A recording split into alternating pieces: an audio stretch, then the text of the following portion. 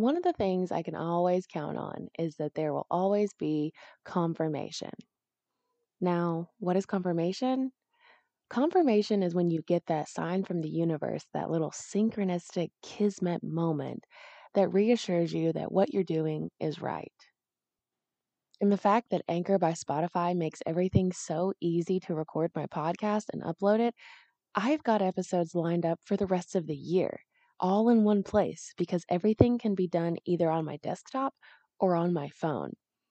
Anchor has the tools that allows you to record and edit your podcast anywhere, right from your phone or your computer. When hosting on Anchor, you can distribute your podcast on listening platforms like Spotify, Apple Podcasts, Stitcher, iHeartRadio, and so many more. It's everything you need to make a podcast in one place. And best of all, it's totally free. I would suggest downloading the Anchor app or going to anchor.fm to get started because the one thing that could happen is you put out something that everyone needs to hear and you get confirmation of exactly what you needed. Even though there are millions of podcasts already, the world doesn't have yours. Join Anchor today.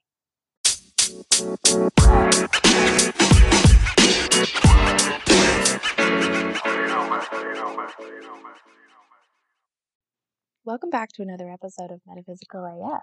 Thank you guys so much for joining me here. Today we're going to be talking about symbolism and what the power of symbols means and the secret language of symbols.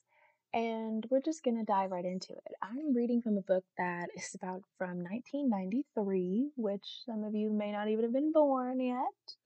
Cannot even imagine. But we're just gonna get into it here. Okay. So symbols are profound expressions of human nature and occur in all culture at all times. From their first appearance in Paleolithic caves, they have accompanied the development of civilization, and in their correct context, they still speak powerfully to our intellect, emotions, and spirit. Human communication depends largely on signs in the form of written or spoken words, images, or gestures.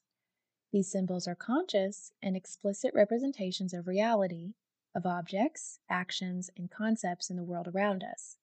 But there is another aspect of symbolism that is equally important, though less explicit, the side that relates to our inner psychological and spiritual world. Within this world, a symbol can represent some deep intuitive wisdom that eludes direct expression. Older civilizations recognized the power of symbols and used them extensively in their art, religions, myths, and rituals. Although they are often dismissed by Western nationalism, the inner significance of symbols is undiminished today, and they still appear frequently in art, literature, and film, and in the stories loved by successive generations of children. Deep-rooted symbols are used subliminally and cynically in advertisements, and even in political campaigns. Most people confront the profoundest symbols in dreams. They are also seen in the spontaneous paintings and drawings of children and of patients in psychotherapy. According to Swiss psychologist and psychotherapist Carl Jung, symbols generate themselves from the unconscious as a spontaneous expression of some deep inner power of what we are aware but which we cannot fully express in words. Certain kinds of symbolism constitute an universal language because the images and their meanings occur in similar forms and carry similar power across cultures and centuries. The symbols that go to make up this language are the natural expressions of inner psychological forces. Perhaps because of an intuitive awareness of the part they play in our inner lives, people tend to be drawn to symbols. Drawing upon psychology, Eastern and Western spirituality, anthropology, and history, we aim to respond to the interest and provide an easy access into the spiritual world. Modern theories about the meanings and uses of symbols are derived largely from the pioneering work of Carl Gustav Jung. In analyzing the dreams of various patients, normal, neurotic, and psychotic, Jung noted the reoccurrence of certain deeply symbolic images, such as the mandala.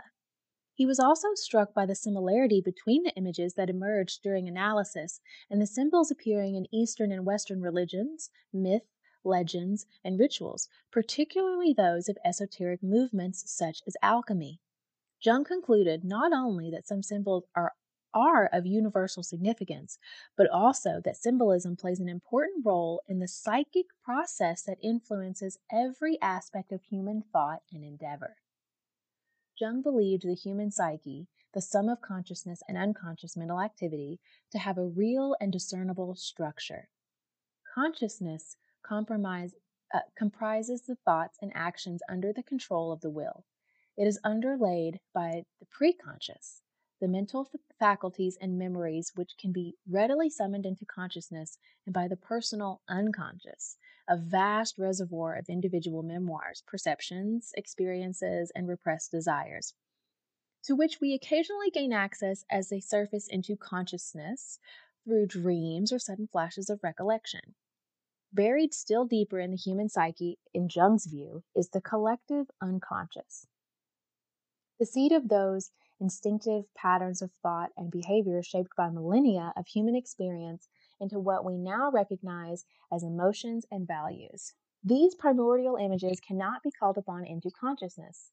They can only be examined in symbolic form, personalized as men or women, or as images projected by our minds onto the outside world. Jung called these primordial symbols archetypes and saw them as the common inheritance of humankind. According to Jung, an individual is psychologically healthy when the conscious and unconscious minds are in dynamic balance. He held that psychic energy, the life force, flowed from the unconscious to the conscious to satisfy the demands of the conscious mind, and in the reverse direction to satisfy the unconscious mind. Any interruption of this progress or regression is a failure to reconcile the opposing forces that make up the human psyche and leads to inner conflict. As well as the division between the conscious and the unconscious, these forces consist of other opposites, such as intuition and rationality, emotion and thought, instincts and spirituality, and the various paired aspects of the personality, such as extroversion and introversion, mastery and sympathy, and negativity and conformity. Jung's belief that archetype symbols can be used to explore the boundaries between the conscious and unconscious mind had an important influence on his clinical techniques. He analyzed the symbols in the dreams of his patients, seeing them as vital cues to their psychological problems and as indicators of their progress. Jung's techniques are widely used in psychotherapy today. For example, a patient may be encouraged to meditate upon a symbol or to provide words associated with it in an attempt to unlock its meaning. Once the meaning becomes clear, the patient not only obtains new insights into his or her own mind, but usually finds the meaningful symbols begin to occur with greater and greater frequency, as if each symbol unlocks a door into the unconscious thought and through which other symbols can then be allowed to emerge. It was largely because of his ideas on symbolism that Jung was forced to break with his friend and mentor, Sigmund Freud. Freud also attached great importance to the use of symbols in understanding the human mind, but took them to represent repressed sexuality or other definitive mental content. For example, anything that is erect or can be erected or can penetrate is regarded in Freudian theology as a symbol of the male sex organs, while anything that can be entered or penetrated is a symbol of the female. To use Jung's terminology, Freud saw symbols only as signs, concrete expressions of a known reality. However, to Jung, male and female sexuality were themselves only expressions of deeper creative forces. Even when the intellect tells us that a symbol is manifestively sexual, it is possible to go beyond the interpretation and discover a further breadth of diversity and implication and a metaphoric and an enigmatic portrayal of psychic forces. Now, I'm going to talk about the archetypes. The human race has always used symbols to express its awareness of the dynamic creative forces underlying existence, variously believed to be the elements, the gods, or the cosmos. At a more conscious level, symbols, particularly symbolic stories such as myths and legends, have been used to express abstract qualities such as truth, justice, heroism, mercy, wisdom, courage, and love.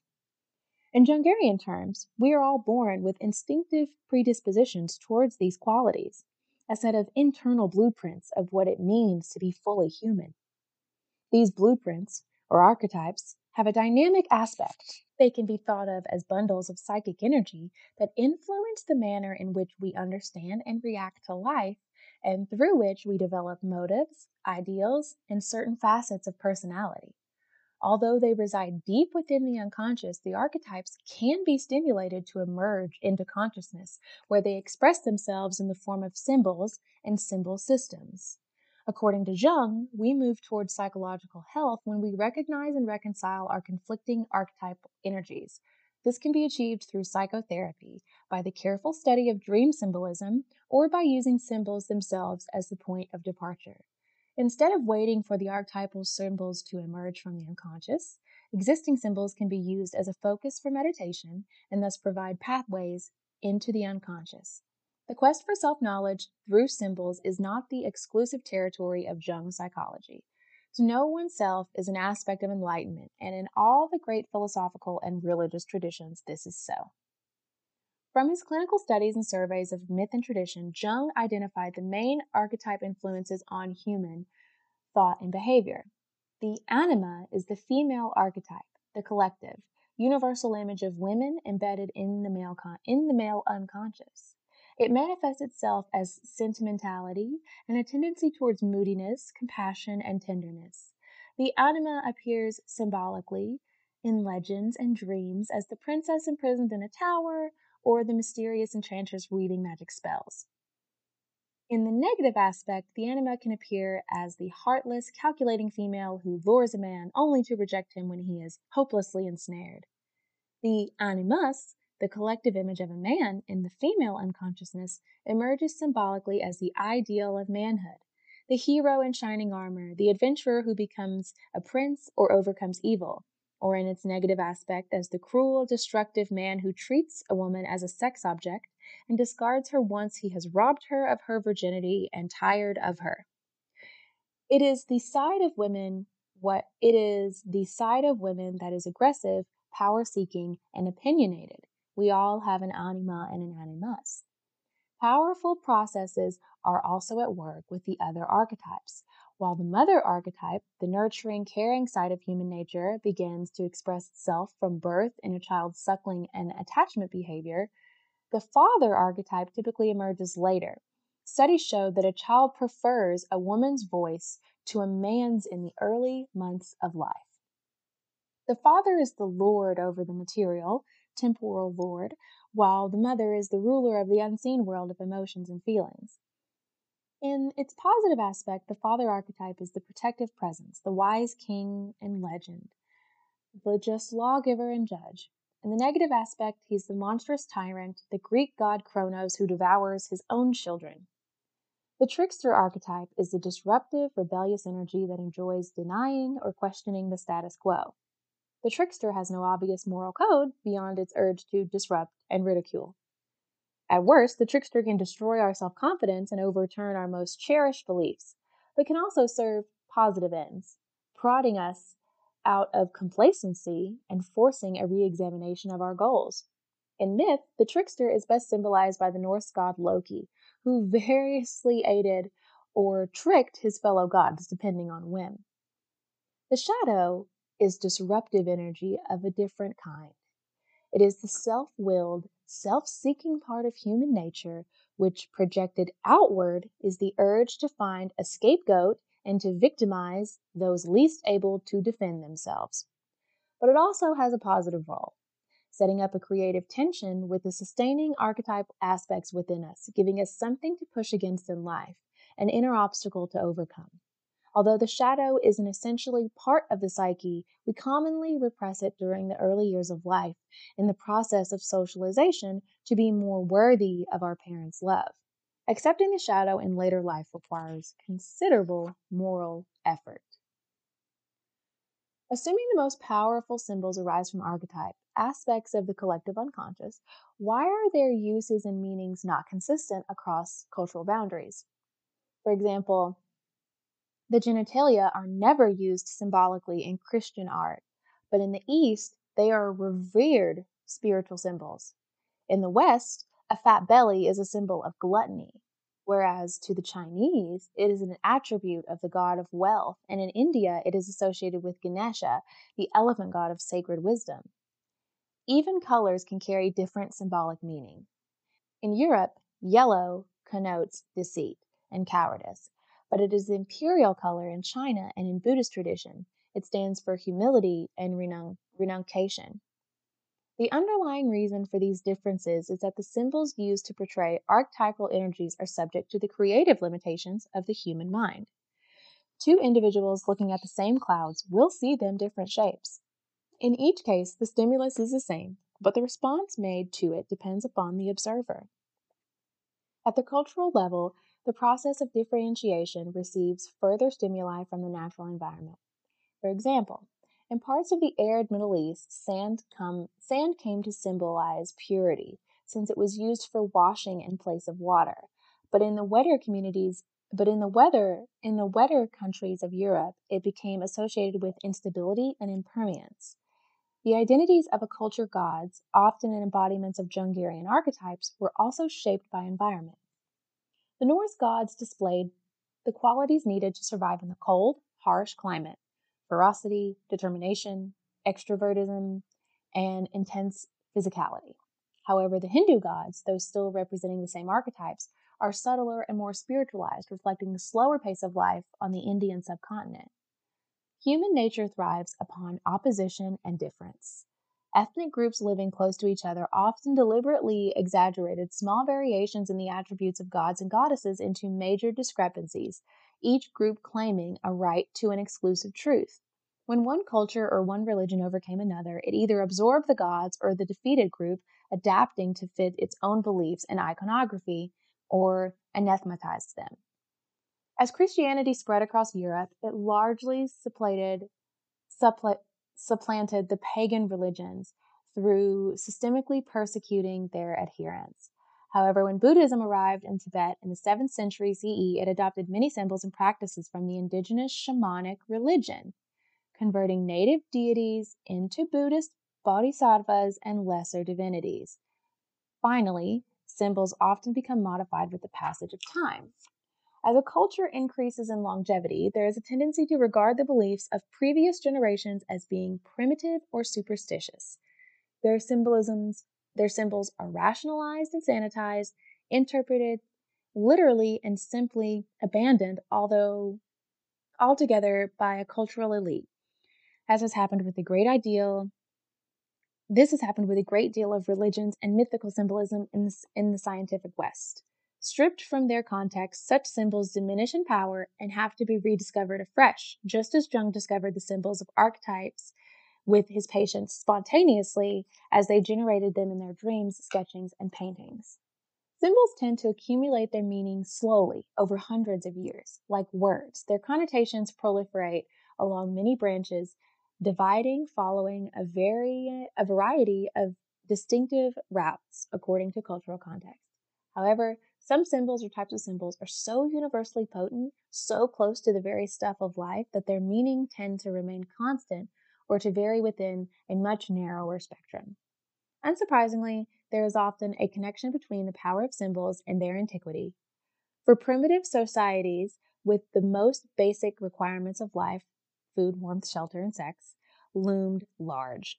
Alongside the instincts to survive and reproduce was the instinct to find meaning, to make more sense of the necessities of which life depended. For example, we presume that the sun was an object of intense speculation, and certainly, in due course, it became the theme of some of humankind's most powerful myths. As civilizations developed, these early preoccupations retained their force, and even today the symbols connected to them resonate with significance. Many of us still believe that profound realities dwell beyond the reach of our objective reason. We are ready to acknowledge that such truths are eternal, and we sense instinctively that the language of symbols will give us access to them. This in part explains why even ancient symbols seem full of potential energy, as if addressing some hidden center within ourselves. Such powerful, far-reaching connotations are the theme of the following things.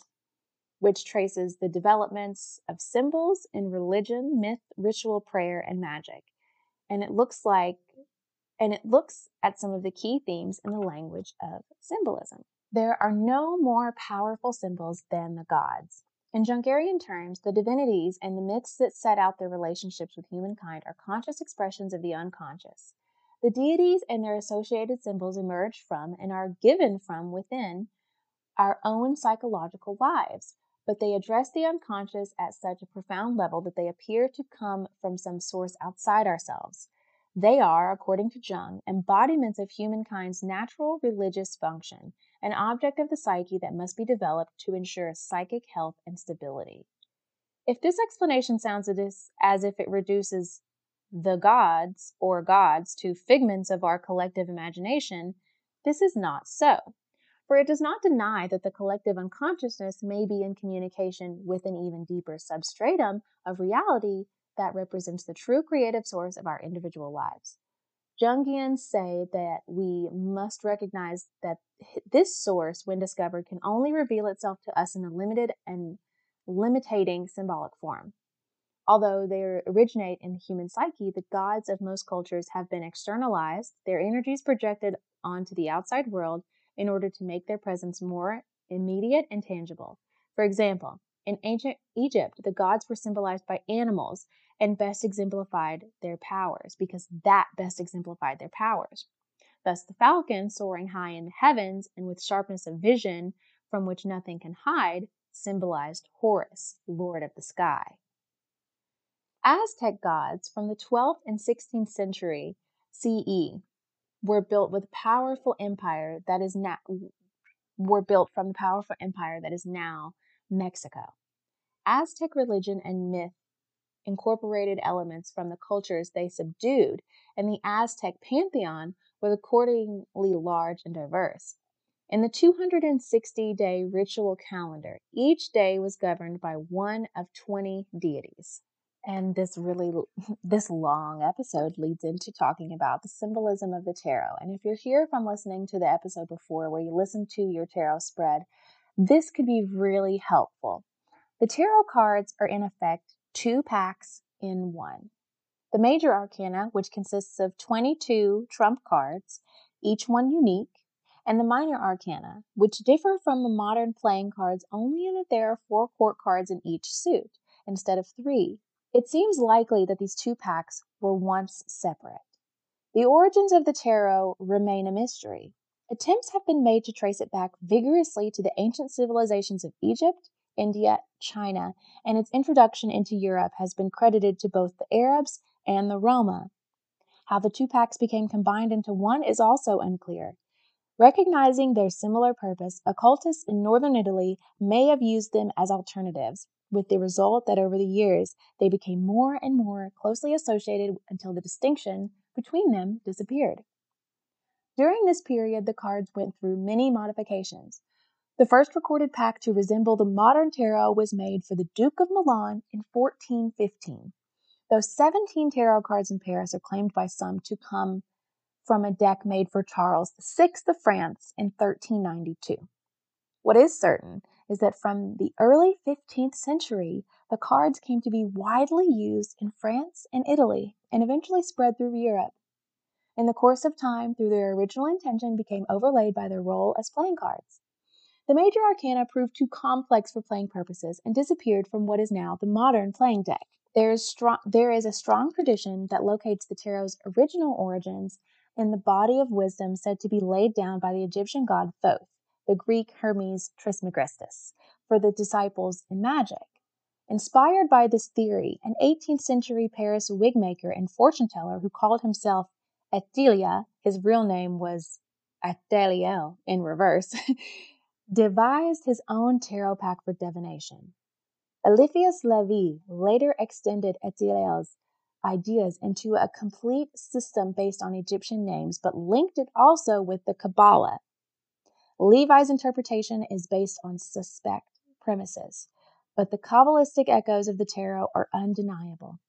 For example, The 22 letters of the Hebrew alphabet correspond with the 22 major arcana, and the 4 suits of the minor arcana could be said to reflect the 4 Kabbalistic 4 worlds. Levi's theories were a significant influence on Arthur Edward Waite, who devised one of the most popular packs in use today. The major arcana constitute one of the most intriguing of all symbols, combining mysteries of the past with a complex and powerful system of inner growth. To spend time with the tarot and identify with its images is to commence a journey of self-discovery that can leave the individual profoundly changed. The 22 cards that make up the major arcana are a symbolic synopsis of our own nature. One way of expressing this is that they are an attempt to represent the factors that constitute our personality, an attempt that predates the efforts of modern psychology by more than 500 years. In order to make use of the major arcana as a method of self-discovery, it is necessary to spend time reflecting on what each of the 22 cards represents, and allow the image to be fixed in your mind so that you can visualize it in more detail.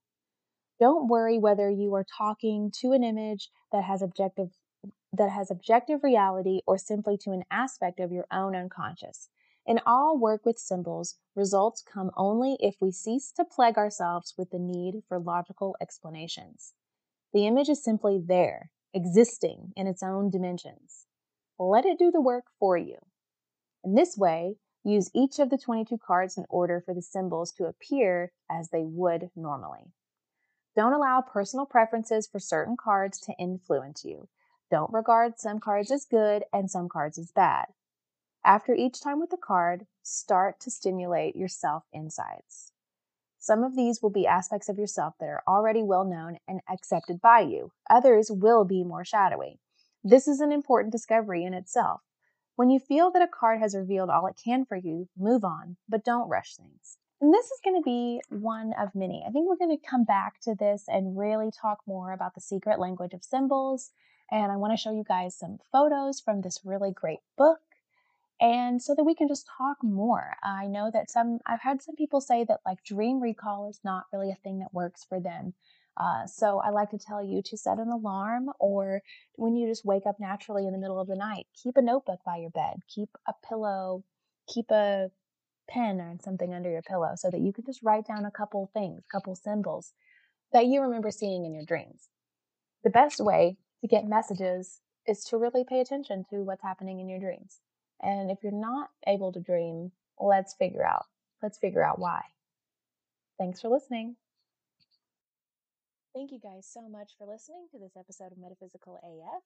If you'd like to get some merch or support the podcast, please go to www.metaphysicalaf.com. Bye.